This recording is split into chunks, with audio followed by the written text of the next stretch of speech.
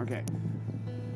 You've probably seen the image of Baphomet used as a stand-in, whether that's by would-be Satanists or paranoid Christians. What you might not have learned, however, is how Baphomet has nothing to do with evil or Satanism as it is commonly understood, and actually has a much more profound history. And so now I'm going to kind of get into like the history of the icon a little bit. The modern Baphomet is commonly associated with the imagery of a goat-headed, like diabolical idol that was originally allegedly worshipped by the Knights Templar during the 13th and 14th centuries. However, the connection between Baphomet and like that primordial goat-headed god really did not emerge until like the 1850s.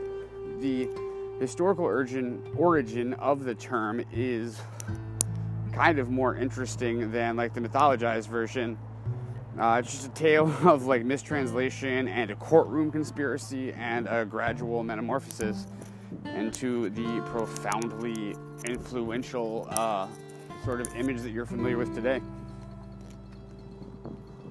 The earliest known use of the word Baphomet comes from a letter written by a French crusader in the year 1098. He describes the crusaders' enemies in the Holy Land as calling upon Baphomet prior to battle. And another early chronicle refers to mosques as Bafumarias. And today it's commonly accepted that Baphomet, similar to the old French word Mahomet, refers to Muhammad, who is the prophet of Islam. And at the time, European Christian dogma viewed the worship of Muhammad as idolatry. And this doctrinal Islamophobia was harnessed by a medieval European ruler in the form of a witch hunt targeting his political opponents. So they'd like kind of jumping forward a little bit. On October 13th in 1307, King Philip IV of France ordered the arrest of the Knights Templar in France. Over the previous 2 centuries of crusading, the Knights Templar had become one of the most powerful military orders in Europe. And during a war with the English, King Philip became heavily indebted to the Templars financially. Philip desired to erase his debt, but he also feared that the Templars could pose a military threat if he did not pay. Instead, he had hundreds of Knights Templar suddenly arrested and accused of heresy. Being arrested as a heretic was particularly unpleasant in medieval France due to Inquisition-style techniques of torture. The punishment would continue until the prisoner confessed. King Philip accused the Knights Templar of spitting and urinating on the cross, engaging in homosexuality, and worshipping Baphomet as an idol. Baphomet, presumably a reference to Muhammad, was allegedly incorporated into the Templar practice during their time mingling with the Islamic culture in the Middle East. So basically, King Philip was accusing the Knights Templar of having become Muslims.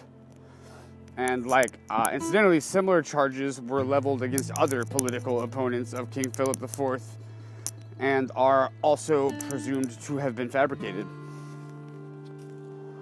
After a battery of unimaginable torture, many of the Templars invented confessions to end their suffering.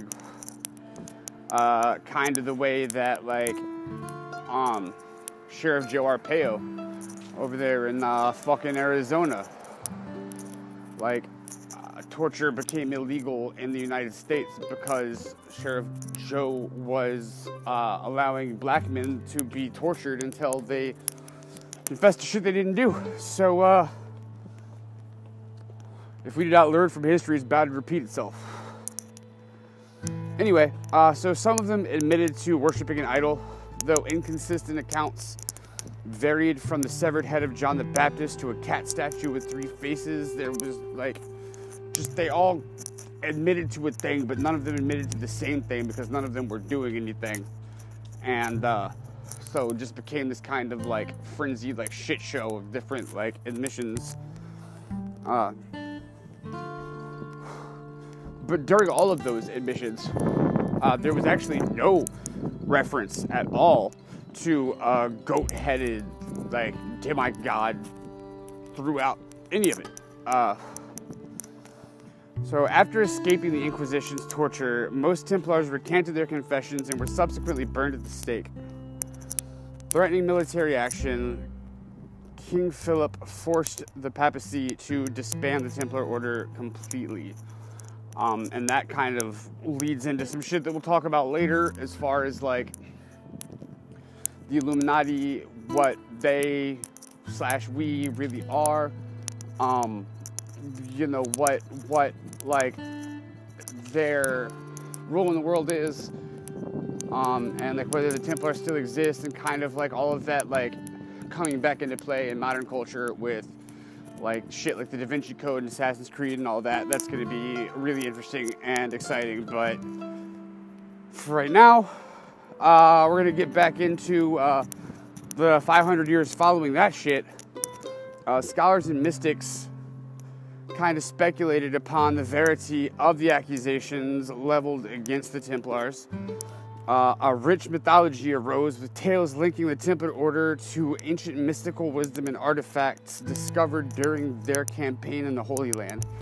The narrative construct of a group or individual venturing from Europe into the Middle East or North Africa and returning with magical ancient knowledge was a recurring theme in Renaissance occult thought. That same theme appears in the well-known grimoires as well, like the Book of Abramelin and like the Hermetic texts, like Aleister Crowley and shit. In 1818, the term Baphomet re-emerged in an essay published in Vienna speculating upon the nature of the idol worshipped by the Knights Templar. The author, Joseph von Hammerpurgstall, or something like that, man, claimed that the Templars were indeed idol worshippers, and the Baphomet refers to a hermaphroditic stone figure borrowed from Egypt or the Gnostic Christian Ophites. Even at the time, like, scholars called out von Hammerpurgstall's essay as pseudo-history and anti-Masonic rhetoric. After the release of this essay, many European museums began to catalog Baphomets, small carved stone idols, which were either modern forgeries attributed to the Knights Templar or misidentified artifacts from other cultures. And this kind of brings us into the final transformation of Baphomet, which occurred in 1854. French ceremonial magician Alpheus Levi reimagined Baphomet into a figure named the Sabbatic Goat, representing the universe and the form of binary opposites. The Sabbatic Goat incorporates elements of hermaphroditic stone Baphomets and the symbolic ideals of the Templar Baphomet myth. He mingled these elements with the cult, Kabbalistic, and Catholic imagery. Though Levi began his career in the Catholic seminary, he soon left to pursue romance and magic. He believed that the Sabbatic Goat served as a collective representation for all magical icons that survived the spread of Christianity from earlier polytheistic and animistic traditions. Though the goat-headed Baphomet was not worshipped by the Knights Templar, the Sabbatic Goat references the Templar plight in the spirit of all forms of social oppression justified by the dominant religious rhetoric of the time. The most unique and iconic element of Levi's Baphomet is the head of a goat upon a humanoid body. The goat head was borrowed by Levi from the Egyptian goat-headed deity. I'm gonna get this fucking wrong, which is shitty because I'm half Egyptian, but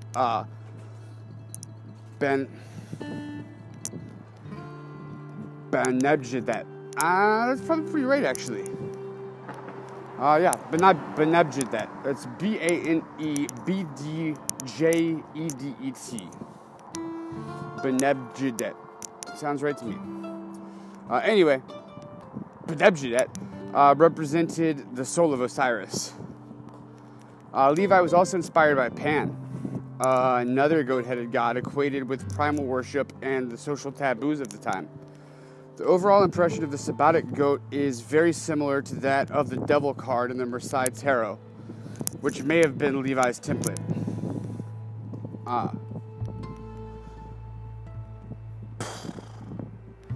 The Latin words on the Sabbatic goat's arms, coagula and solve, mean to join together and take apart, or more like directly into English, dissolve and coagulate. These reference powers claimed by church leaders to be taken from God by his earthly representatives. In Levi's context, these terms represent the dualistic power of magic that can be realized by any devout initiated practitioner. Speaking of devout and initiated practitioners, segues. When you need a segue, segue. Eliphas Levi's Baphomet was also adopted by Aleister Crowley, most famously in his Gnostic Mass. The deep symbolic nature of the Baphomet fit well with Crowley's interpretations of Renaissance and medieval ritual magic. It also incorporated familiar elements of binary cosmology that supported Crowley's Hermetic ideology. Crowley described Baphomet as a divine androgen, representative of mystical perfection through a union of opposites. He also equated this union of opposites to that which occurs when a sperm and an egg join to form life. This line of thought, triggered by his reflections upon Baphomet, was profoundly influential in Crowley's theories of sex magic.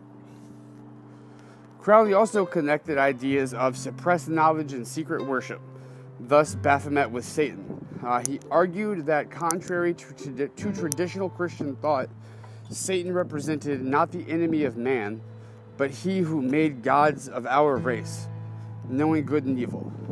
He made know thyself and taught initiation.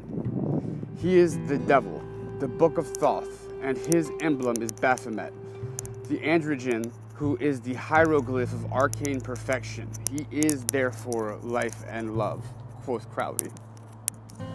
Today, the Baphomet in the form of Eliphas Levi's Sabbatic goat is one of the most recognizable occult images in the world, with strong ties to artistic and popular culture. It directly inspired the iconic devil card from the Rider-Waite tarot system. The sigil of Baphomet, depicting the Sabbatic goat within an inverted pentagram, has been adopted as the modern Church of Satan's logo. And that Levi drawing, actually, there was recently some controversy with the show, the new Sabrina the Teenage Witch series on Netflix. The Temple of Satan had constructed a statue that was a pretty close interpretation of Levi's Baphomet, and the Chilling Adventures or whatever of Sabrina used basically that same statue in their show, and the Temple of Satan or whatever fucking tried to sue Netflix over it, or I don't know, it was some petty shit. But the point is that the Baphomet has dug itself that deeply into modern thought that Netflix is getting sued over using it. The Baphomet has also made the news recently. I probably should have said this part first. Baphomet has also made the news recently when members of the Satanic Temple attempted to have an 8-foot tall Sabbatic goat statue erected beside the monument of the Ten Commandments of the Oklahoma State Capitol. That's right, I forgot about that. So, I don't know if you remember the video of the Satanic Temple's unveiling of the statue that actually took place in Detroit. And Andrew Bowser was fucking on the scene, I'm pretty sure, unless they did a cut-in thing with his Onyx the Fortuitous character, and I'll link to that video in the show notes because it's fucking hilarious. But that is the same statue. They were going to put it by the Ten Commandments as a free speech thing, a freedom of religion thing in Oklahoma or some shit, but That's the same statue that Sabrina was getting sued over. Anyway, with its long and deeply symbolic history, Baphomet is a powerful icon that garnishes fear and respect to this day. Baphomet has been transformed by time and culture into a rich icon of modern occult heritage. It also serves as a poignant reminder of the dangers and state-sponsored, religiously justified oppression. So, if you want to start learning magic, if you Baphomet is the god of magic or whatever, if that's something that interests you, learning about anything OTO, like the Hermetic Order, to just your basic whatever left-hand path magic, I will drop some links in the show notes to that sort of information. I'll give you everything you need to get started practicing, I'm not gonna say real and effective sorcery, but like the realest shit you can find. So that's that. It actually is relevant to me because I ordered a while ago. There's a store here in Oakland called Ancient Ways on Telegraph Avenue. It's a terrific little occult metaphysical shop. If you're ever in the Bay Area, fucking drop by. It's right by MacArthur Bart, right at Telegraph and MLK, I believe, or 40th. It's one of those. It's right there by MacArthur. Definitely worth a stop. So anyway, I received my sabbatic goat head, my Baphomet pendant today, and I haven't worn any outright satanic or Luciferian imagery for a long time in the form of jewelry. I wear metal shirts, whatever, all the time, but today, just recently, I started outwardly displaying intentional satanic icons, and it got me thinking about kind of the roots of what I'm wearing, because much in the same way that people get pissy if someone's wearing a band shirt but they don't name 3 songs or whatever, I feel I don't want to wear any kind of spiritual imagery without really knowing its roots. And there's a lot of other sort of misconceptions in this same vein. For instance, I have an inverted cross tattooed on my face.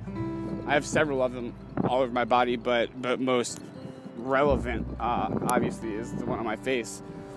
And even at the time that I got that tattoo, I understood that the inverted cross is actually a Catholic symbol of humility. It's the St. Peter's cross. St. Peter was crucified upside down because he felt that he wasn't worthy of being crucified in the same manner as Christ, thereby lending it that sort of humble tone. But knowing that, I chose to go ahead and get the tattoo anyway, even though by no means am I Catholic. But I understand that the inverted cross is associated with Satanism, or associated with just a general malignancy toward Christianity, which I hold deeply. Not in an edgelord way anymore, not since high school, I'm not going out of my way. I don't say fucking Hail Satan out loud anymore, but I still feel it deeply,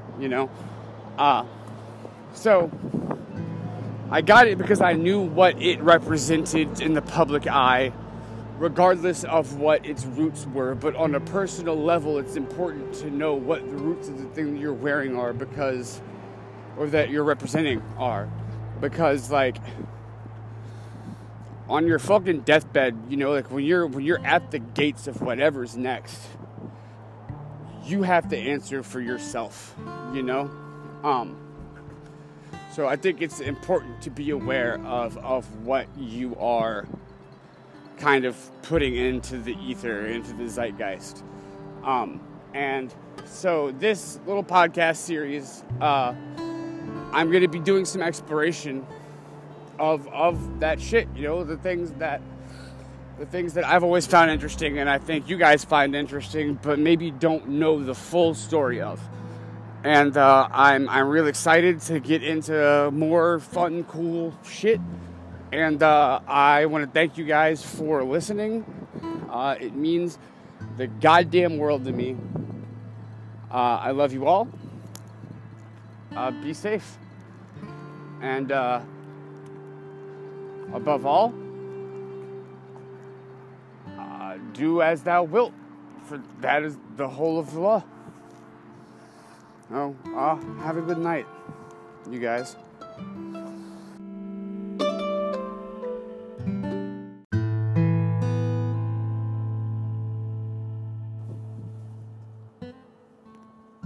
me 1 second here.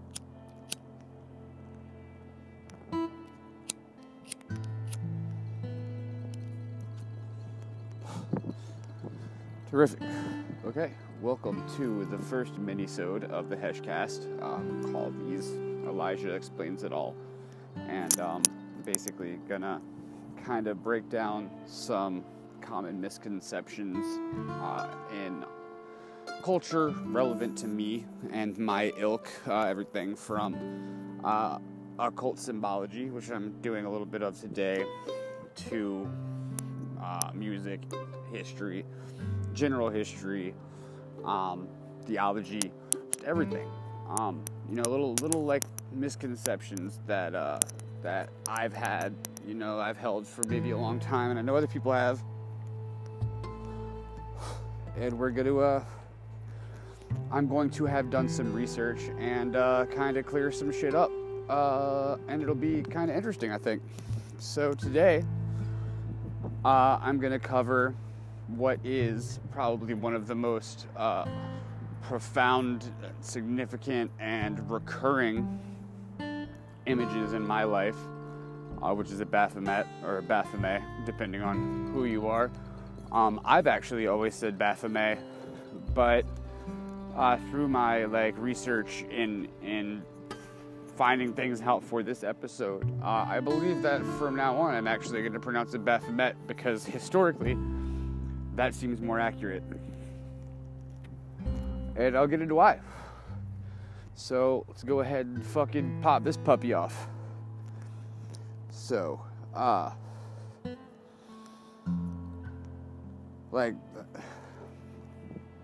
Baphomet, by the way, Baphomet, right now, what I'm referring to is going to be the image of the goat-headed god with the breast of a woman sitting on the rock and the thing, the Eliphas Levi drawing, you know, not just the goat head, the Sabbatic goat head that you see kind of in relation to the Church of Satan and all of those sorts of things. So, off the top, the image of Baphomet, you've seen on everything from, you know, metal albums to religious propaganda or anti-religious propaganda, as the case may be. And it generally tends to be a symbol of evil and, you know, fucking edginess. But the Baphomet is actually an extremely complex symbol.